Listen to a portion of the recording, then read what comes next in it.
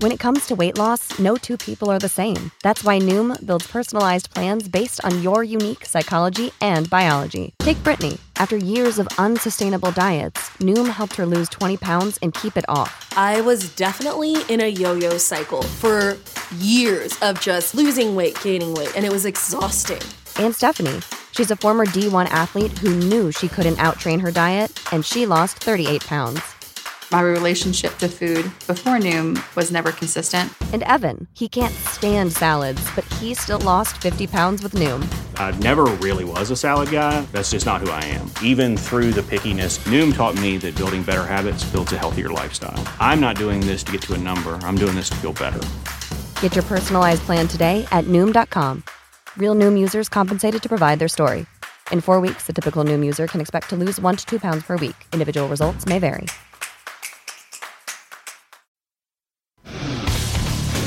Today on the Zabecast, of dad bods and porn stars, never have two former teammates like Tom Brady and Jimmy Garoppolo given us pro-yackers such delicious, low-hanging fruit. The viral shaming society we live in almost bags an innocent victim at Wrigley. And no, you can't just punch your way to the yellow jersey. If you've got 45 minutes burning a hole in your data, then buckle up and let's go! Here we go!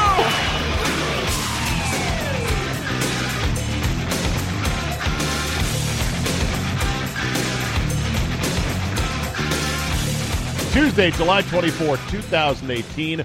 Thank you for the download.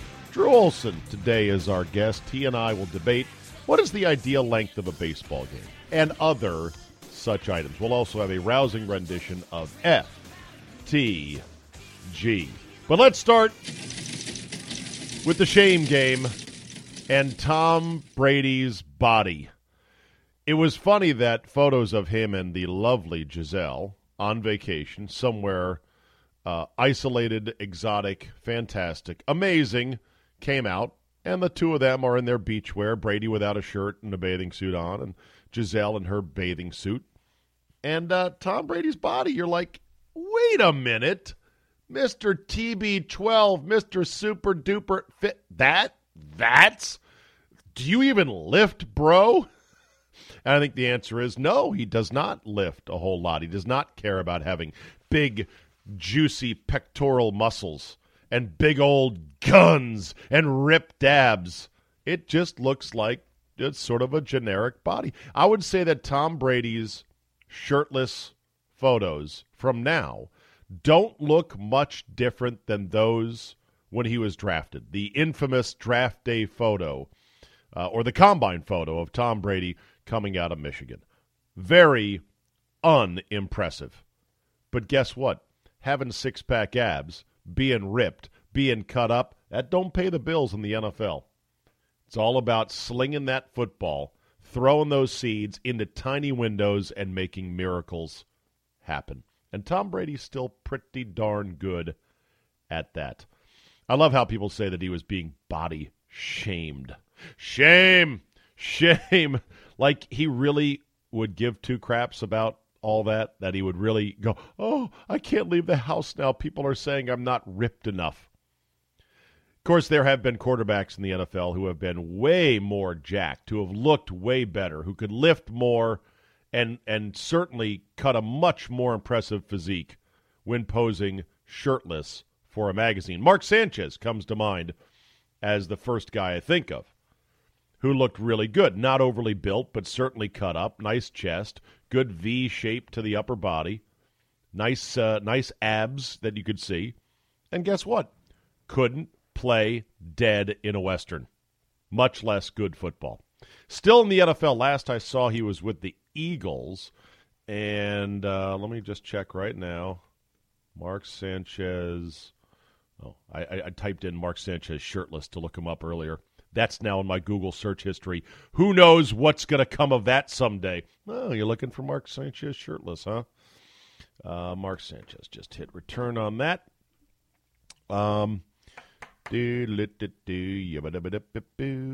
Doesn't look like he was with the Eagles last.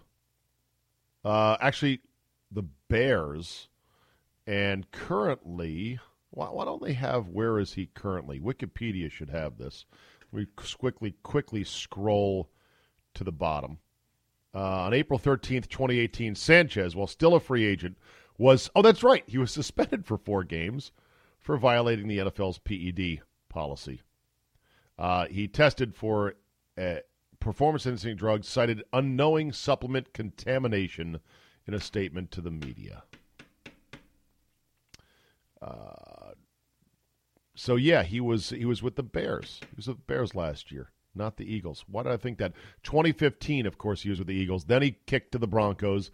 Then he was briefly on the Cowboys, and then last year on the Bears.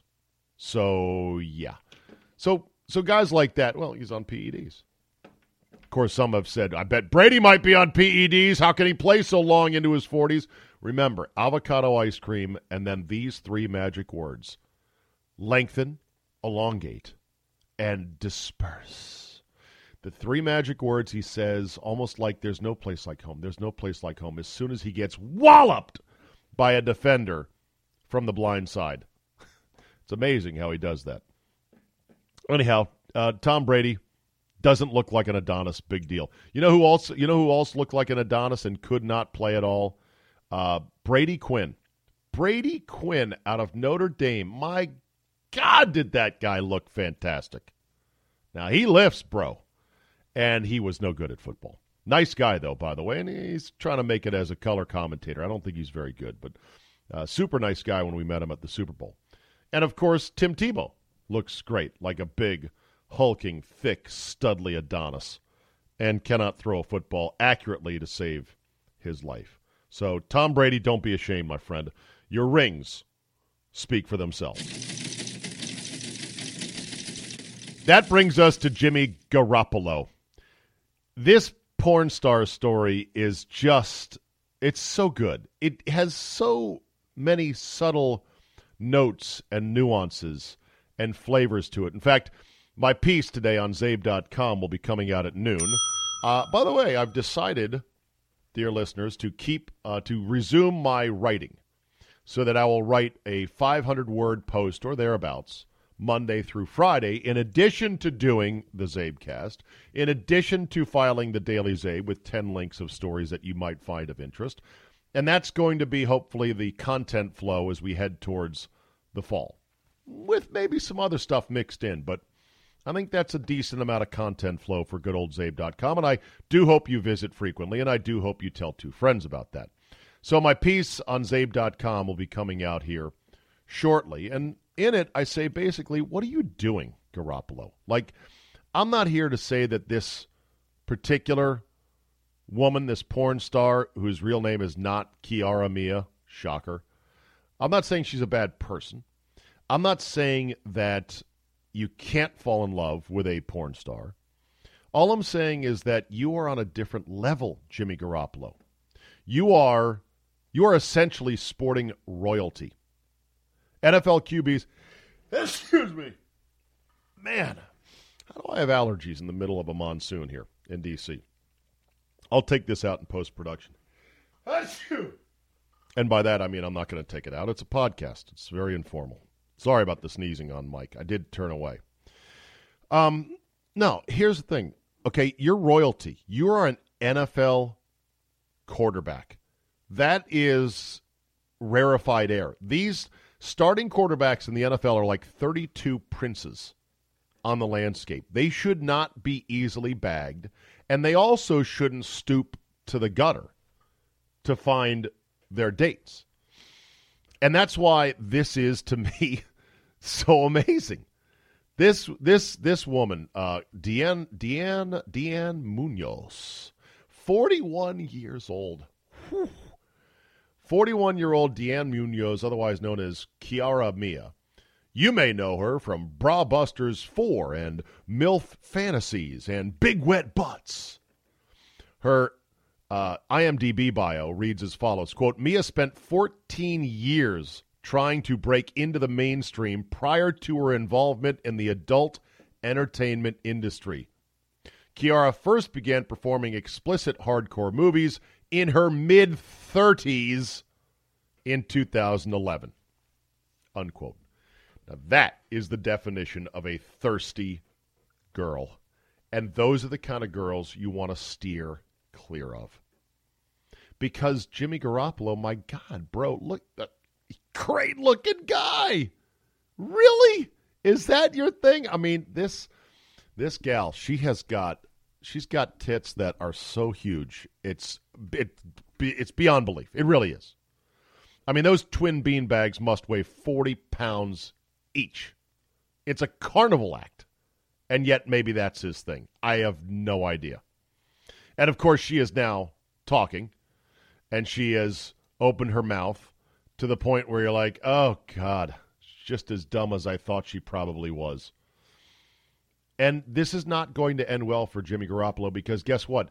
Kiara Mia is using Jimmy Garoppolo in their brief relationship for her own, publicity, for her own advancement in the career. She spent 14 years trying to break in as a mainstream actress, wasn't going anywhere, finally said, okay, you want to stick that thing where? No, all right. Just give me some lube first and I'm in because I'm a thirsty girl. I've got to make it in this world. I mean, she's cute. Don't get me wrong on that, sort of, I guess. But the whole package is just wow. So here she was, of course, talking to TMZ. And she's got two thirsty girlfriends with her, flanking her on either side. But, yeah, this is her to TMZ. Yo, Kiara, I got to ask you, man. Everybody's talking about it, I'm just wondering, how did you even, hook up with Jimmy? How did you guys meet, It's like the $1 million question. I know. And you look beautiful, by the way. You look amazing. Wow. Hello. I love when the paparazzi sputter up these gals. You look great, by the way. How did you guys meet, Okay, what I will say is this. Jimmy and I had an amazing dinner, and he treated me with so much respect and class. What do you think, by the way, I was thinking about this. What do you think most dates, quote dates, with porn stars are like? Do you think the guy who takes her out on a date, they sit down, they order appetizers, and as soon as the appetizers come, the guy is like, all right, tells the waiter, just, all right, box up the rest of our meal, and we'll be out at the valet. We got to go. Because, I got to get in this shit right now. I'm dating a porn star. I'm not going to sit around for the rest of dinner. Maybe Jimmy Garoppolo is the first guy that actually stayed through an entire dinner with this gal. But on that note, let me tell you this much. I've never been a fan of football. I'm officially a fan of football. And I've never been a fan of football, but I'm officially a fan of football. Oh, officially? Did you file your paperwork on that one, hon? Promise the 49ers that they will make Super Bowl and win because everything I touch turns to gold. Oh, my God. What a self-promoting whore. They will make Super Bowl. Not the Super Bowl. They will make Super Bowl. Is that what you call it again? Huh? Super Bowl? Remember, she was not a football fan until right now. And Jimmy Garoppolo wants to date her. And win because everything I touch turns to gold. Oh, hello! So I got to ask you, so will you guys be, going on more dates? Is this a one-time thing? Or well, you guys are going to have to find that out yourselves. Okay. Keep following. Was it? To be continued. Hello. So I got to ask, was the date fun? You know what I mean? Was it? Oh, man, let me just tell you, he radiates just on a whole different level. It was fun. Oh, I don't disagree with that. He's dreamy. Hella fun. He's sexy as fuck. Were you pleased with dessert? You know what I'm saying? Oh, yeah, dessert, baby. It was amazing. I thought you said that, right? Well, okay, whatever. It was definitely my favorite dessert. Oh, my gosh. Wow. Man, oh, man. If he was still on the Patriots, they would be livid. The Patriots once shamed Gronk into apologizing for letting some 20-year-old aspiring porn star just wear his jersey. And now Jimmy Garoppolo, the quarterback of the Niners, is dating this gal. Anyway, as I write today on my post, you can read it at zabe.com. I said, look, here's how this is going to end. This is going to end when she realizes, okay, this is not going any further and Jimmy is going to move on. And she's going to make as big a splash as possible, Kiara Mia, for her own advancement, for her own benefit. when it's all said and done. She's going to say something to TMZ like, Jimmy has a really small penis. He couldn't satisfy me. Or Jimmy asked me to do a three-way with another player on the Seahawks. And it'll be like, oh, my God. And, we'll, in the chattering class, we'll tut-tut-tut and cluck-cluck-cluck. And, we'll move on. But then Jimmy G's going to have to deal with it with his teammates, and it's just going to be a big distraction and a mess and not productive. Not productive to winning football games. And God forbid the Niners in the middle of a 3-game losing streak and this happens. And God forbid Jimmy G is not putting up good numbers. These NFL QBs, they're princes. They're like mini corporations, too. They must serve as the face of hope and stability for their team's future. They don't have time to manage the crazy of somebody who's featured in Brabusters 4. They just don't. And, by the way, she's 41. So, hello. Smarten up, Jimmy G. Move along, unless you really plan on bringing her home for the holidays. Now, if you do, I swear I want to see that video. Kiara Mia comes home to Jimmy Garoppolo's Thanksgiving dinner. Coming to you on Showtime. That would be fantastic. All right, one more real quick, then we'll get to Drew. So this is the day and age we live in, the viral shaming game, where something gets out there and people lose their minds, and it was like, oh, my God, oh, my God. Apparently, there was a fan at a Cubs game, an adult fan, who was caught on video, not necessarily video, he was caught on the TV telecast, of taking a baseball that was tossed intentionally by Javi Baez to a little nipper of a kid in the first row, who dropped the ball. It rolled under the seat behind him. And the dude behind the little kid grabbed the ball, thrust it into the air, pumped his fist, and then handed it to his girlfriend as the little boy was like, hey, I thought that was my baseball right there.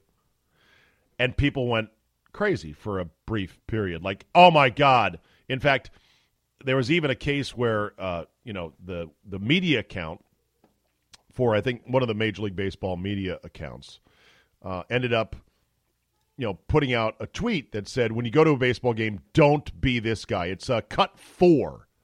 Cut 4 is an official MLB Twitter account. And it's tagged, when going to a baseball game, don't be this guy, implying this guy was a jerk that was somehow stealing baseballs from a little kid with either his mom, his grandmom, or a caregiver, or somebody in the first row. Well, it turns out that seeing is not always believing, and that a little video snippet on the internet is not the whole truth. It was quickly reported after this that, the Cubs said, wait a minute, the man who grabbed the ball in the video had actually helped the kid get a ball earlier in the day. And on top of that, when this video went viral, the Cubs made sure that he got a fresh Javi Baez autographed baseball, and the little boy is photographed with 2 baseballs from his day at the ballpark in the first row. And that the man behind him in that video was not evil. He was not bullying. He had actually been very helpful to the little kid. Well, thank God that quickly filled in, because we're in the day and age in which, that guy would be identified, and he would be doxed, as they say, D-O-X-X'd, where they get the documents. They find out who you are, where do you work, and people would then cape up on the internet and rush to harass this guy, and then find out who he works for. And God, if it's a big corporation, perfect. We'll start adding the big corporation on Twitter. You got to fire this guy. He's an evil monger of a man. Well, it turned out all to be, hey, it's not what you think it is. Of course, some people, I thought, had a funny take the other way. Mary Catherine Ham, who writes for The Federalist, appears on CNN as well. She tweeted, people who steal foul balls from little kids are just young at heart, caught up in the moment. Don't at me.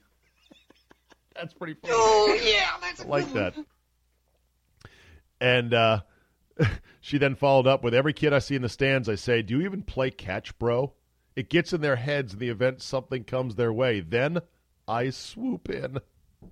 Her final tweet was, hey, if he's tested and passes, the ball is his fair and square. He'll go on to a life of earning it. Yeah, a lot of people were like, hey, man, when I was a kid, I never got a foul ball because there was adults all around me, and they were taller and faster and stronger, and sometimes they bumped into me. That's life. So guess what? When I'm an adult, I'll do the same thing to kids. This has always been the stance of Solly when he took the John Cena hat, that we were in the front row of a wrestling event with PR tickets, And Cena throws his "you can't see me" hat into the crowd, and Solly leans over, grabs it, proudly keeps it. Solly doesn't wear hats. I don't think he even likes Cena. And there was a little nipper, a little 10-year-old boy, something like that, there with his mother. Obviously a single mom, because the dad would have gone if the dad was still in the picture. Single mom, 10-year-old kid, had the full Cena gear on, total Cena head, a little Jimmy as they call him. And Solly wouldn't give him the hat. I was incredulous. I was like, Solly, give him the fucking hat for God's sake. Really? He's like, no, I got it. It's mine. Sorry. I have not seen the hat since. He says he has it at home, but I have not seen the hat since. All right, let's talk to our boy Drew Olson right now.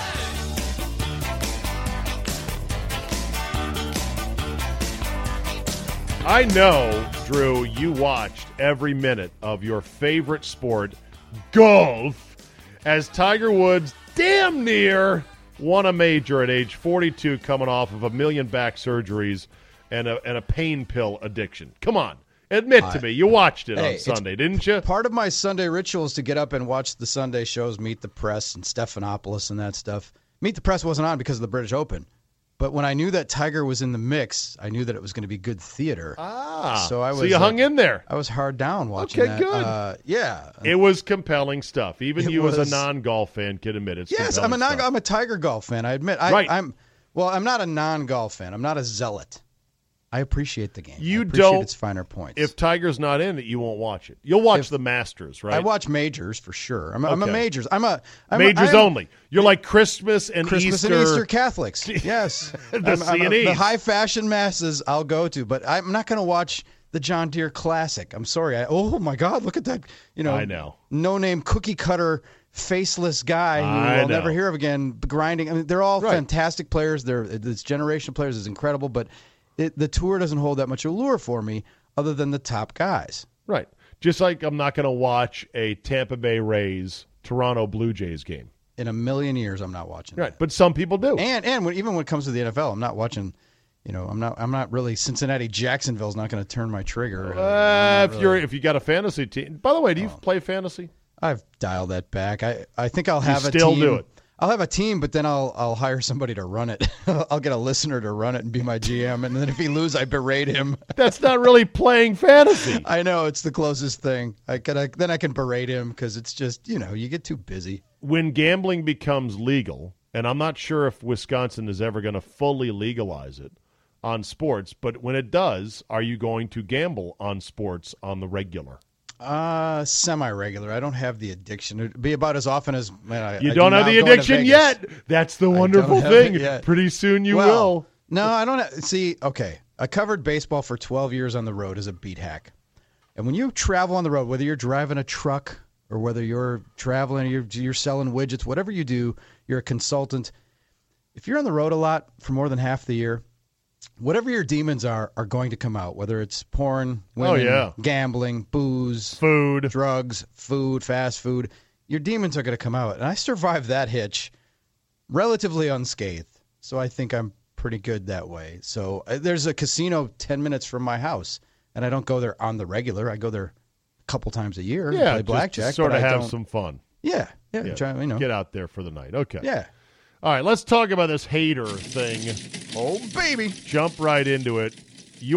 What is your template thought on the Josh Hader standing ovation? Well, it's just so much more nuanced than the instant hot take. Look at those rubes in Milwaukee, those drunken racists. Drunken white, cracker-ass racist fans. Yeah, there are some of those there. Which, by the way, I said pure logic would have said those cracker-ass racists should have booed Hader, because Hader recanted those previous tweets and said he's going to be better and took genuine remorse for them. That's giving the racist too much credit there. No, but I mean, that's too much of a reach. I mean, I get your analogy, but that's too much of a reach. In a purely logical world, a fan base that was as evil as some paint them as would be like, hey, man, stand up for your beliefs. The logical extension is the guys who are wearing the khakis and the button-up short-sleeve shirts in Charlottesville will now buy Hader jerseys, and he'll surge to the top of jersey sales because it'll be an ironic, hey, we love this guy. Look, did you see what he tweeted? Yeah. That's more to me than the backlash, like, let's boo him because he recanted. No. How many tweets were there? I have not read all of the offending tweets. I've seen them in passing. I have not fully cataloged how many they were. And by the way, I'm not saying that, well, it was only 7 of them. That's not too bad. They were plenty bad that required every bit of contrition that he has summoned. Granted. Yes. I don't know. I saw about a dozen, but I think at some point there's some that were photoshopped and weren't legitimate because you get into these, where it's like, so then it becomes impossible to know, and I'm not going to do the deep dive into all the tweets. His teammates backed him, though. That's significant. They did. Right? And all right, so there are many layers to this, and we'll start with the fact that Josh Hader has had an incredible first half. He was named to the All-Star team on the Sunday, what was it, a week ago now? 2 weeks ago. And then the team went on a road trip. So this was his first appearance in Milwaukee since he was named an All-Star, right? Yep. Because they were on a road trip that was a death spiral to Miami and Pittsburgh. Yes. But it was his first appearance. He gave up the home run in the All-Star game. If the tweets hadn't happened, he probably would have gotten a standing ovation. Oh, by the way, the Brewers were leading in the 7th inning when he walked to the mound, and they were looking to snap a 7-game losing streak. So you're against saying the Dodgers. So the circumstances there might have been ovation-worthy if the tweet thing hadn't happened. Really? You guys give standing ovations to relievers coming in the middle of games. He's been a rock star. He was an all-star. It's like, hey, we're behind you even though you gave up that home run on the national stage. Interesting. We don't care about it. So he may have been due an ovation in recognition for being an all-star. Like I said, it's his first appearance after he was named to the all-star team for the home crowd. Now, you throw in the tweets and you go, oh, my God. So then it becomes, then what happens? Now, he had the tearful apology at his locker in your city, in D.C., and then he had a tearful meeting with his team, and everybody called it productive. Then he came into the media auditorium before the game on Friday night and met with the media and didn't tear up, but the entire team filed in behind him and was in the room. Literally, they had his back. They literally were standing behind him. And players of color, Lorenzo Cain, Jesus Aguilar, they have all stood by him, said he's a great guy. Jeremy Jeffress is a African-American reliever, one of his best friends on the team, said this is not who he is. And so you had that backdrop of those guys standing by him. So then, okay, fans are supposed to pass judgment, and this is where the hot take, those drunken rubes. We heard it when Ryan Braun returned from his suspension on opening day and got a hearty, rousing ovation. Remember when his PED suspension, his first game back, people cheered. Look at those rubes in Milwaukee. What about Dino Lorenzi, the inspector, the urine collector that he threw under the bus? Right. What about the lies? What about the deceit? Well, we've seen before, fans are loyal to their own interests and their own rooting, and it's like the Brewers weren't going to win without Ryan Braun. They need him, so it's like, hey, we're behind you. We don't like what he did, but they're behind him because the Brewers aren't going to make the playoffs if Josh Hader isn't a big part of it this second half. Was the full scope of Ryan Braun's lying known at the time he got his ovation when he returned? It was. Absolutely it was. Yes. So which ovation was worse? Which ovation do you see? Now the Ryan Braun thing is a little bit more cut and dried. It's like, are you going to cheer for a guy who cheated and who lied and who threw an innocent piss collector under the bus? Bad enough that your job is to run around and grab buckets of pee from people, and then to throw him under the bus like he wasn't doing his job properly. That's some pretty fucked up shit right there. Yes. Screw him. Fuck that guy. A little bit early, by the way. That's not my FTG for the show. No. But so there's that element. I think on the Hader element, there might have been embedded in that ovation a sort of a buried message of, listen, we are sick of this stupid website, Twitter, running the world. Everyone's reaction, everyone's contrition. This is not real life. This is a real human being, and we're not going to scorn him or virally shame him in person because it's just fucking Twitter. We're sick of Twitter being the most important thing in the world. Could there have been some of that embedded in that ovation, maybe a little bit? It could have been, yes. Okay. And then, and Milwaukee has its racial problems. We are a very segregated city. There is not much of a minority middle class, if you will, unlike other cities. And Milwaukee's on the rise. You're starting to see publications talk about how cool it's getting. It is, and it is. Right. We're trying, but one of the things where we're lagging in is opportunity for minority people to. So there's a lack of an African American middle class in Milwaukee. Here in D.C., there is in D.C., there is a thriving African-American, not only middle class, but an educated upper class that involves a significant element of minorities, including African Americans. That is not the case in my Rust Belt hometown, and that's one of the things we lament. And isn't that true of Detroit as well? I'm sure it probably is. Isn't that true of Cleveland as well? Isn't that true of? I wouldn't be surprised. What about Chicago? Chicago's probably more a bit cosmopolitan and bigger. Yeah, and so when you look around a stadium, and I've covered the Brewers for now going on 25 years, not a lot of people of color in the stands ever. And it's you could almost say that for the Bucks too, and the Packers. I mean, really? So yeah, I mean, there are not a lot of people of color at the games, and so it did look like, hey, look at these white people cheering this racist guy. The optics were bad, and I hate using the word optics, but the optics were bad in that sense. But given the backdrop and everything, and for all the tusk tutters and I hate to say coastal elites, but like, okay, the statute of limitations. Well, don't even give me that he was 17 and it was 7 years ago. Okay.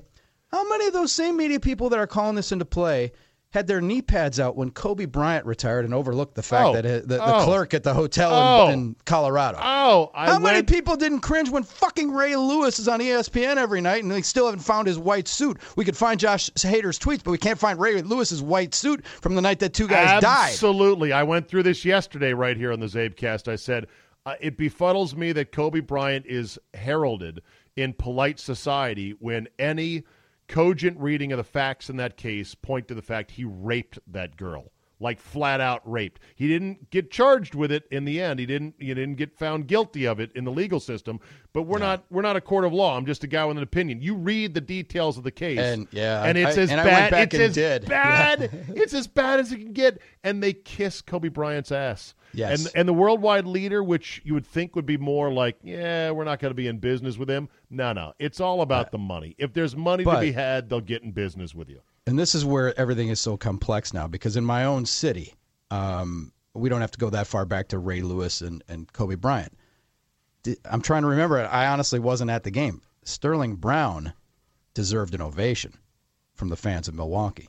I don't know that he got it. I don't know that he ever would. Now, he's a bit player, and granted, he's the guy who got tased in the parking lot of the Walgreens in my own town just a couple of months ago. But wait a minute. Did we know the police video didn't come out until after the season was over, correct? Let me think. I'm trying to think. It was around that time. I'm not sure that the actual video came out. I think he obviously filed suit and contested the nature of his arrest. So let's say his first game, he should get an ovation. Well, sure, absolutely. And maybe I don't know. And if he doesn't, maybe then we can start asking some questions. Is he still on the roster? Yeah. Okay. Yeah. Well, then, will you organize an ovation for him? Well, I would try. I mean, I think he would. That in terms of social justice, he probably should get one. It's a tough deal, It's like, and and then this is again a market where the Packers tried to do with the kneeling for the anthem thing. Aaron Rodgers tried to spearhead the players were going to lock arms, and he asked the fans to lock arms. That's right. As a show, and people a said, lot of fans that a lot they of fans pissed. Yeah, a lot of fans were not into that either. No, a lot of them. I took a lot of calls from people who were pissed about that. So, and that was one of my favorite calls of the last year. You remember some calls that stand out when you're parrying somebody. You got somebody who's got some thrust, parry, and you're fencing with somebody. Yes, whatever the terms are, because you and I never fenced, other than like a week in high school when they had us do it. But so I'm going out with this guy, and this guy goes, I'm a military guy. My brother's in the military. My father was in the military, and I will stand and put my hand over my heart and sing the anthem, and no one is going to tell me what to do during the anthem. Not Aaron Rodgers, not anybody.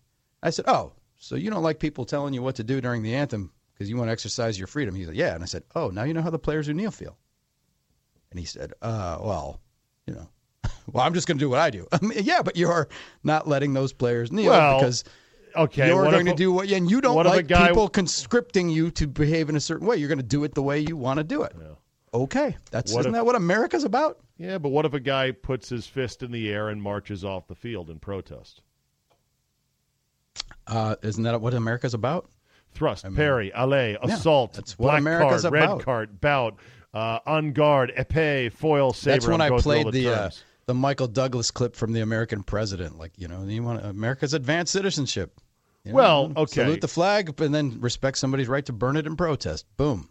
Okay, It's so not good. But it would be bad for the league if players were Oh, thrusting their absolutely. fist into the air and It would be stomping off the bad. field, Sure. or dropping their pants, Sure. or making other gestures, Sure, or but that- anything else. But it is if this makes people consider, okay, I cheered for Josh Hader and I didn't think that was anything, and I'm going to boo players who kneel.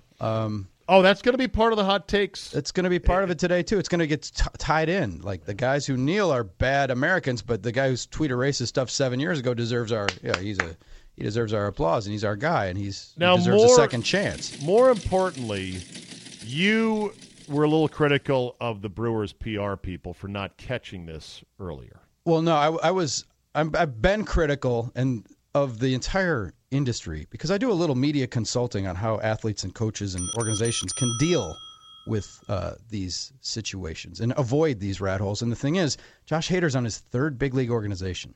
He was with the Orioles, then the Astros, and then he got traded to the Brewers.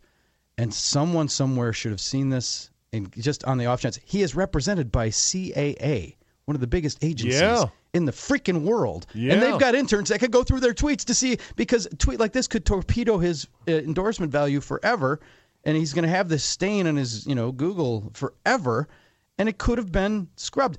The scout who was scouting him and followed him as a high school player should have said, hey, Jack, clean that shit up. You want to be a big leaguer? Get that stuff off of there. Any coach could have told him. Any adult in the room. Parents should be following them. This shouldn't happen. We had Dante DiVincenzo, who now plays for the Bucks. I went off on Villanova because his high school tweets ended up hampering him in the championship game of the NCAA championship game they came out. And he was a starring player. And it's like, why? The SID, you had, and they weren't that far removed. It wasn't 7 years. Right. What were you doing in the summer there? Why weren't you scrubbing his account? So, yeah, that's a good point. It's a fail. Why don't they scrub accounts? Here's a dumb question. I'm looking at my account now. I've got 15,096 tweets. If I wanted to erase all of them with one keystroke, could I? I think there is an app. Someone, probably a Mark Cuban's got that Cyberdust app. There's an equivalent of that will scrub your account, and it'll put an expiration on your current tweets. Now, my entire time on Twitter, I've been a, air quotes, pseudo-public figure, so I have to avoid drunk tweeting, and I don't swear on Twitter that much. I swear on this podcast more than I do on Twitter. Will somebody... But a tenth as much on this podcast as I do in real life off mic. How do I know, though, let's say I wanted to blast tweet all but my last 1,000 tweets? How do I know they're really gone?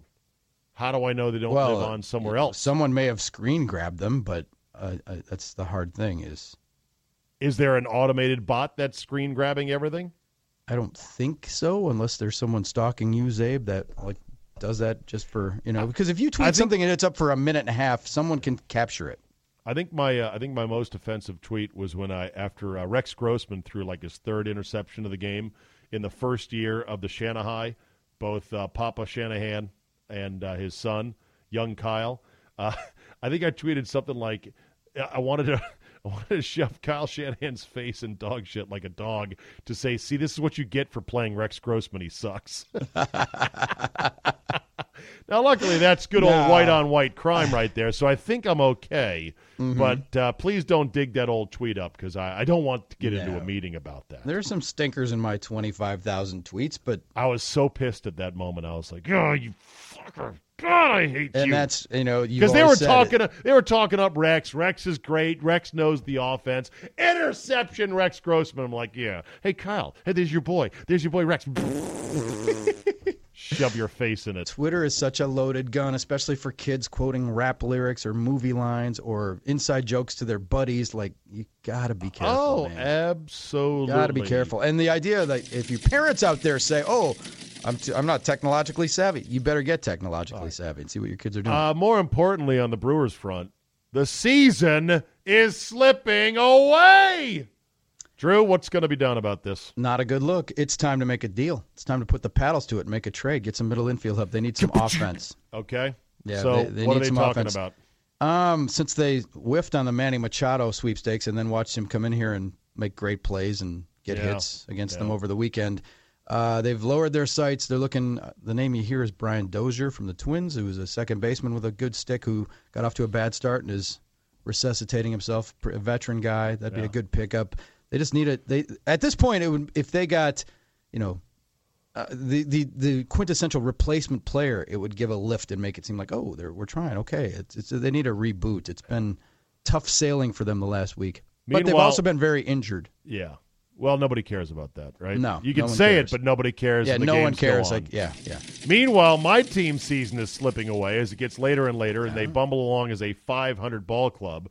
The Nats in town this week, and of course, on Friday, right out of the All-Star break, what do we get? First thing out of the All-Star break, the return of Steven Strasburg off the DL. He has a rough outing. He comes off the field, and there to greet him is Max Scherzer, one of the most positive, upbeat guys we have. And something was said that rubbed Strasburg the wrong way. Next thing you know, we have dueling aces, Drew, yelling at each other in the dugout. They decided, let's take this down into the clubhouse where nobody can see it and sort it out. That's not a good look right there. No, I mean, Mike Matheny got fired when Bud Norris and Jordan Hicks went at it.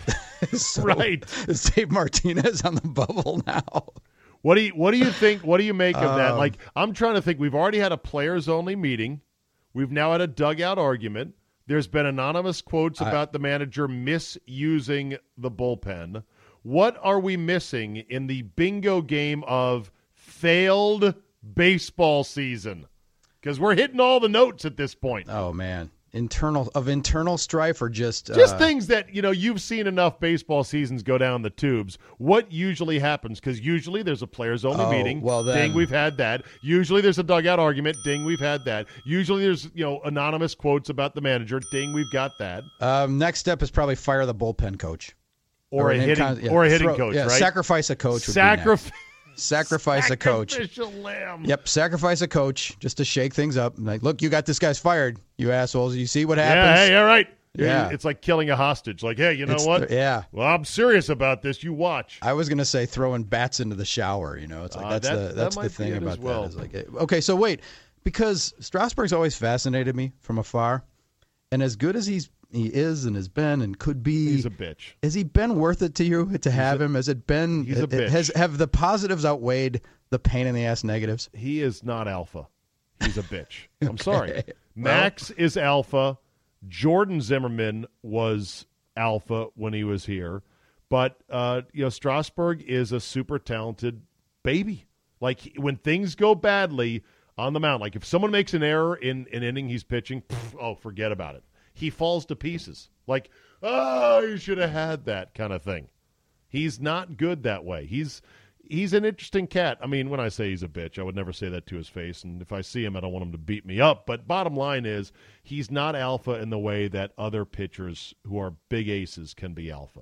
He's an interesting guy. We need him back badly. We need him back to where he once was. He had a bad outing in his first outing, so let's hope he gets it together. But that's the story of the Strasburg 101, at least from where I'm sitting. So he's on the Scott Boras Mount Rushmore of pitches. But guess what? He took less money than he could have. Yeah. And everyone speculated that Scott Boras had to agree to that with gritted teeth because it was not the typical Boras re-signing. Goes against everything he stands for. Did you see where the A's are setting attendance records? The Oakland A's. Because they're in it and they're not fading. And apparently the Bay Area, at least the east side of the Bay, has said we still like baseball. I'm shocked by this. What a terrible stadium that is. It is. Oh, it's a mausoleum. It's awful. And they call the upper deck Mount Davis. Yeah. Where they added those seats. Al Davis insisted, we got to add more seats for the Raiders. They had tarped off Mount Davis for like years, and they finally took the tarps off, and there's people actually going up there to sit. I have the A's were good when I was a kid, and then I have like an affection for them because even when they're bad, I find them interesting. There's a cool factor to them. It's some of it is Billy Beane. Good looking jerseys, those forest green with the yellow jersey, yeah, like the Packers. It's a good look. Kick-ass jerseys. When I started on the Brewers beat.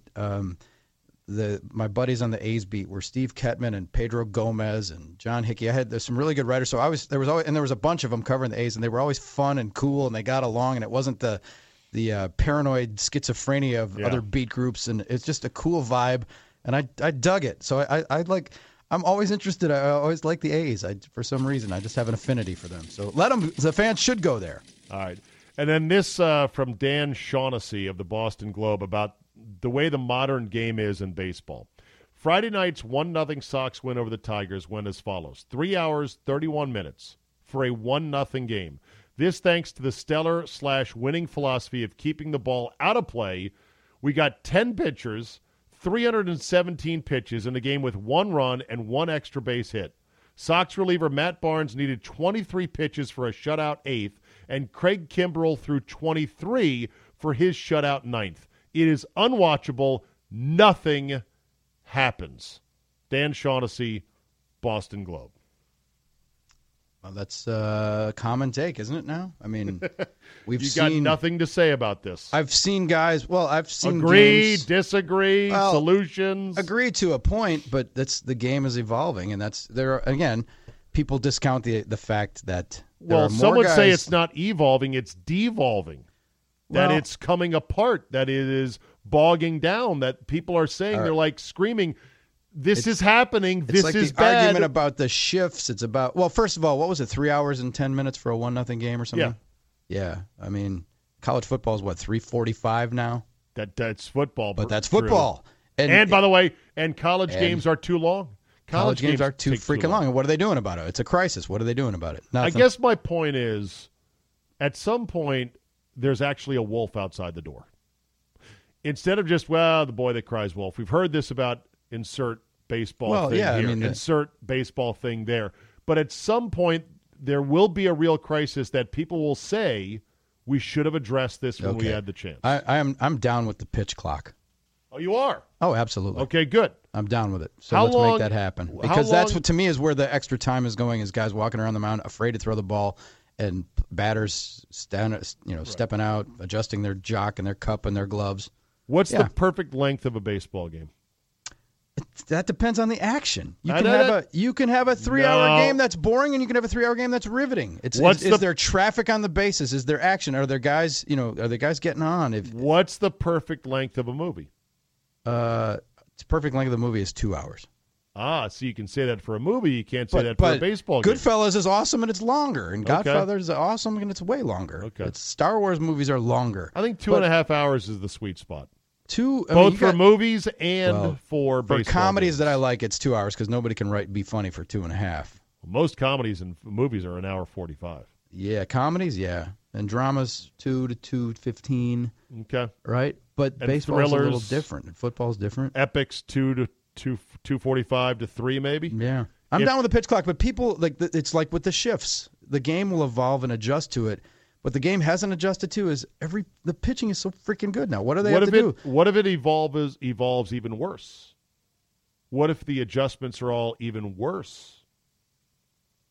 In what way? Well, what if this is the most action we're going to have in baseball over the next 5 years? What if home runs, walks, and strikeouts, the 3 true outcomes, what if those go even higher the next 5 years in a row? What about... You say everything's going to adjust. You assume it's going to adjust in the direction that you want. What happened? Well, what happened with your beloved sport, with golf, with tiger-proofing of courses and the equipment evolving, and the courses and the tournaments had to catch up to that. And now there's talking about, should we restrict the flight of the golf ball? It didn't work. Should they play with a restricted flight golf ball? Change the ball. It did not work. So that's all. But is golf better than it was then than in the 70s? Golf is different than it was. Better, worse. That depends on. Baseball's different than it was. Better, worse. It is. You either like it or you don't. Nobody's saying baseball's better now. Nobody I've heard. No, the players are better. The players are more skilled. Okay. The players are, and their physical attributes are better. Is the entertainment product better? Oh, see, that's the thing. The Crackers in the Barrel, Grandpa, they were stale and awful, and they're not as good as what we get now out of the machine, right?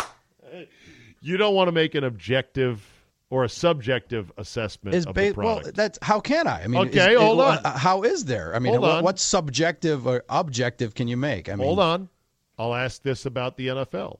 Is the NFL of 2017 better than the NFL of 2002? Yes. If you like or Madden, no? yes or no. Better or worse? It's like an eye exam, Drew. Better or worse? And I hate Better those or worse? things because it's like you start to get your head starts to swim, and I don't fucking know. It's like you're guessing on the SAT. You're filling out C, better, worse. That one was better. Let me see that one again. Okay. But all right. So quarterbacks can't be breathed on now. The game is so much different than even when like Brett Favre started playing. Better or is it worse? Depends on your perspective. No, you're wrong about that. No, it's worse. The game is worse. The game Replay has ruined the game. The game is worse. You can't touch anybody. The rules are all jacked up. You don't know what a catch is. It was the correct a answer is time. NFL 2002, greater sign, Drew, NFL 2017. And I won't even don't at me on that, as the kids like to say. But then the baseball thing during the steroid era, no one was complaining about all the massive. Everybody was bemoaning the lack of pitching, and that was going to be the end of the game because look at this offense. And then now it's like, ooh, there's too much pitching. In your mind, when was peak baseball? When was it's peak always baseball? It's always when you were a little kid. It's when you first stumbled onto the game and you had cards, and it was that innocence, and then you start to realize how the sausage is made, how the fudge is packed, whatever the analogy you want to use. I think for me it was 1988, 89. That to me was peak baseball. Kirk Gibson's home run. 86 with the Mets and the World Series. The game of the week meant something. This week in baseball, Mel Allen. Yeah, of course, I was a senior in high school, so of course that's why it would be peak baseball. That's a pretty sweet spot. All right, here we go. Buckle up, everybody, because somebody's gonna get it. I'm not a good guy. I'm the guy. Fuck that guy. Fuck that guy. All right, here we go, Drew. Who deserves your FTG of the week? Well, it would have been obvious for me to say the guy who yelled in the middle of Tiger's backswing yesterday at Carnoustie, but that's too fucking obvious. All right, you're allowed to do it if you want. By the way, I am more enraged about. I am going to fuck that guy, Tim Cook. Tim Cook of Apple. Yep, CEO of Apple. And what did he do now? Because my iPhone recently, I have an older model iPhone, the iPhone S, and I had to go recently and get a battery put in because the battery was designed to die, and I had a new battery installed in it. Okay, all right. And it should have been giving me new life, and this thing should be good to go, right? It's like putting a new engine in your car, except now my hardware is starting to die on my iPhone, and I have the fucking volume thing stuck on my screen, and it won't go away. And the buttons that I toggle.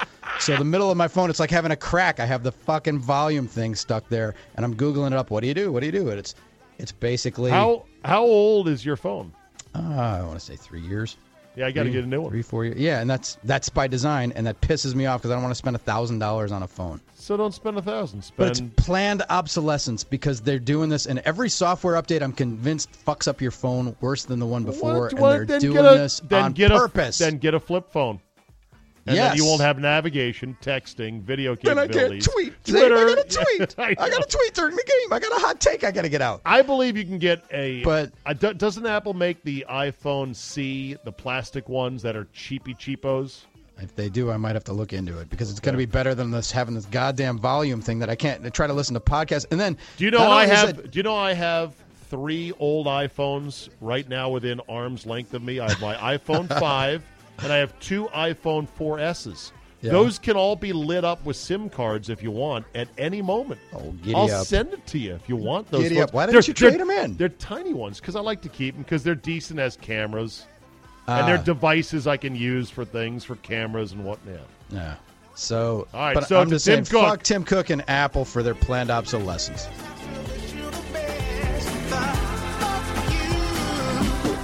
All right, my FTG this week goes to one Carmelo Anthony.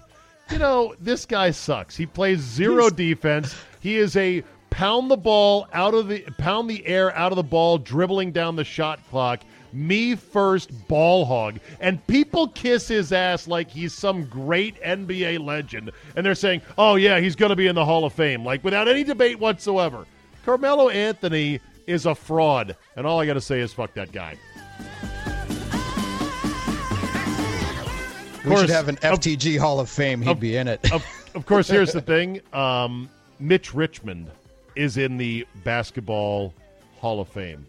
Tracy McGrady is in the Hall of Fame. So I guess in that regard, I can't keep out Carmelo Anthony. For more of Drew Olson, go to Drew Olson, MKE on Twitter, the iHeartRadio app, the Big 920, the Big 1070 in Madison. Milwaukee and Madison got you covered worldwide on the iHeartRadio app. All right, Drew Dog. We'll talk to you next week. You bet, bud. We'll end with this today. Only I wish bike riding was this exciting on a regular basis. Unfortunately, it is not. You cannot punch your way to the yellow jersey and the Tour de France title. If only it were that easy and fun. Team Sky's Tour de France bid plunged into turmoil after one of its riders was disqualified for punching an opponent. Italian Gianni Moscon was kicked out of the race after striking a rider from Team Fortunio Samsic in the first half mile of stage 15. It makes the hardest week of a brutal 3-week race even more difficult for Geraint Thomas and Chris Froome, who are in first and second in the yellow jersey standings. I don't know what that means. I'm just here for the punching. Team Sky will now spend Monday's rest day deciding whether to fire the 24-year-old. This after he was suspended last year for racially abusing another cyclist during a race. Oh, my God. Here we go. Ooh, here we go. This guy does not play nice with others, does he? Tour de France officials reviewed footage from the start of Sunday's stage when Moscon appeared to swing his right arm at Frenchman Alain Gaspert's face. And, in fact, he did swing his arm backwards, and he did catch him in the face. In the face! And that's not how you ride bikes. No, it isn't. I know it's the big leagues. I know it's the Tour de France. You do whatever you can to win, including keeping bags of fresh blood in the back of your van to transfuse yourself with, and then to lie about it and to throw any number of teammates under the bus. Right, Lance Armstrong? Who's that other guy that also cheated for us? He sort of looked like that actor with the red hair. Doesn't matter. It's all cheating all the time. Maybe the Tour de France should be allowed to be full contact for certain stages or just certain zones. Like, let's say there's a 1-mile zone in which you can actually punch your opponents or perhaps push them or ride into them or pull out a baton, a collapsible baton, and then stick it into the spokes of a team member. I mean, I don't know if the Tour de France is hurting for worldwide support, television ratings, or sponsorship dollars, but it's just a thought. If you want to big tent this thing and bring in the non-cycling fans like me, oh yeah, that would absolutely do it. All right, that'll be a wrap for today. You know the drill. Tell 2 friends. Hit up that Reddit thread, including our own subreddit on the Zabecast, and talk about how great this is. Leave a positive review and rating. Download, subscribe at all the major podcast outlets. You know them as iTunes, Google Play, Overcast, Spotify, Stitcher, SoundCloud, and many, many more. And always remember, bike riding is easy when you're going downhill. Thanks for listening, and we will see you next time.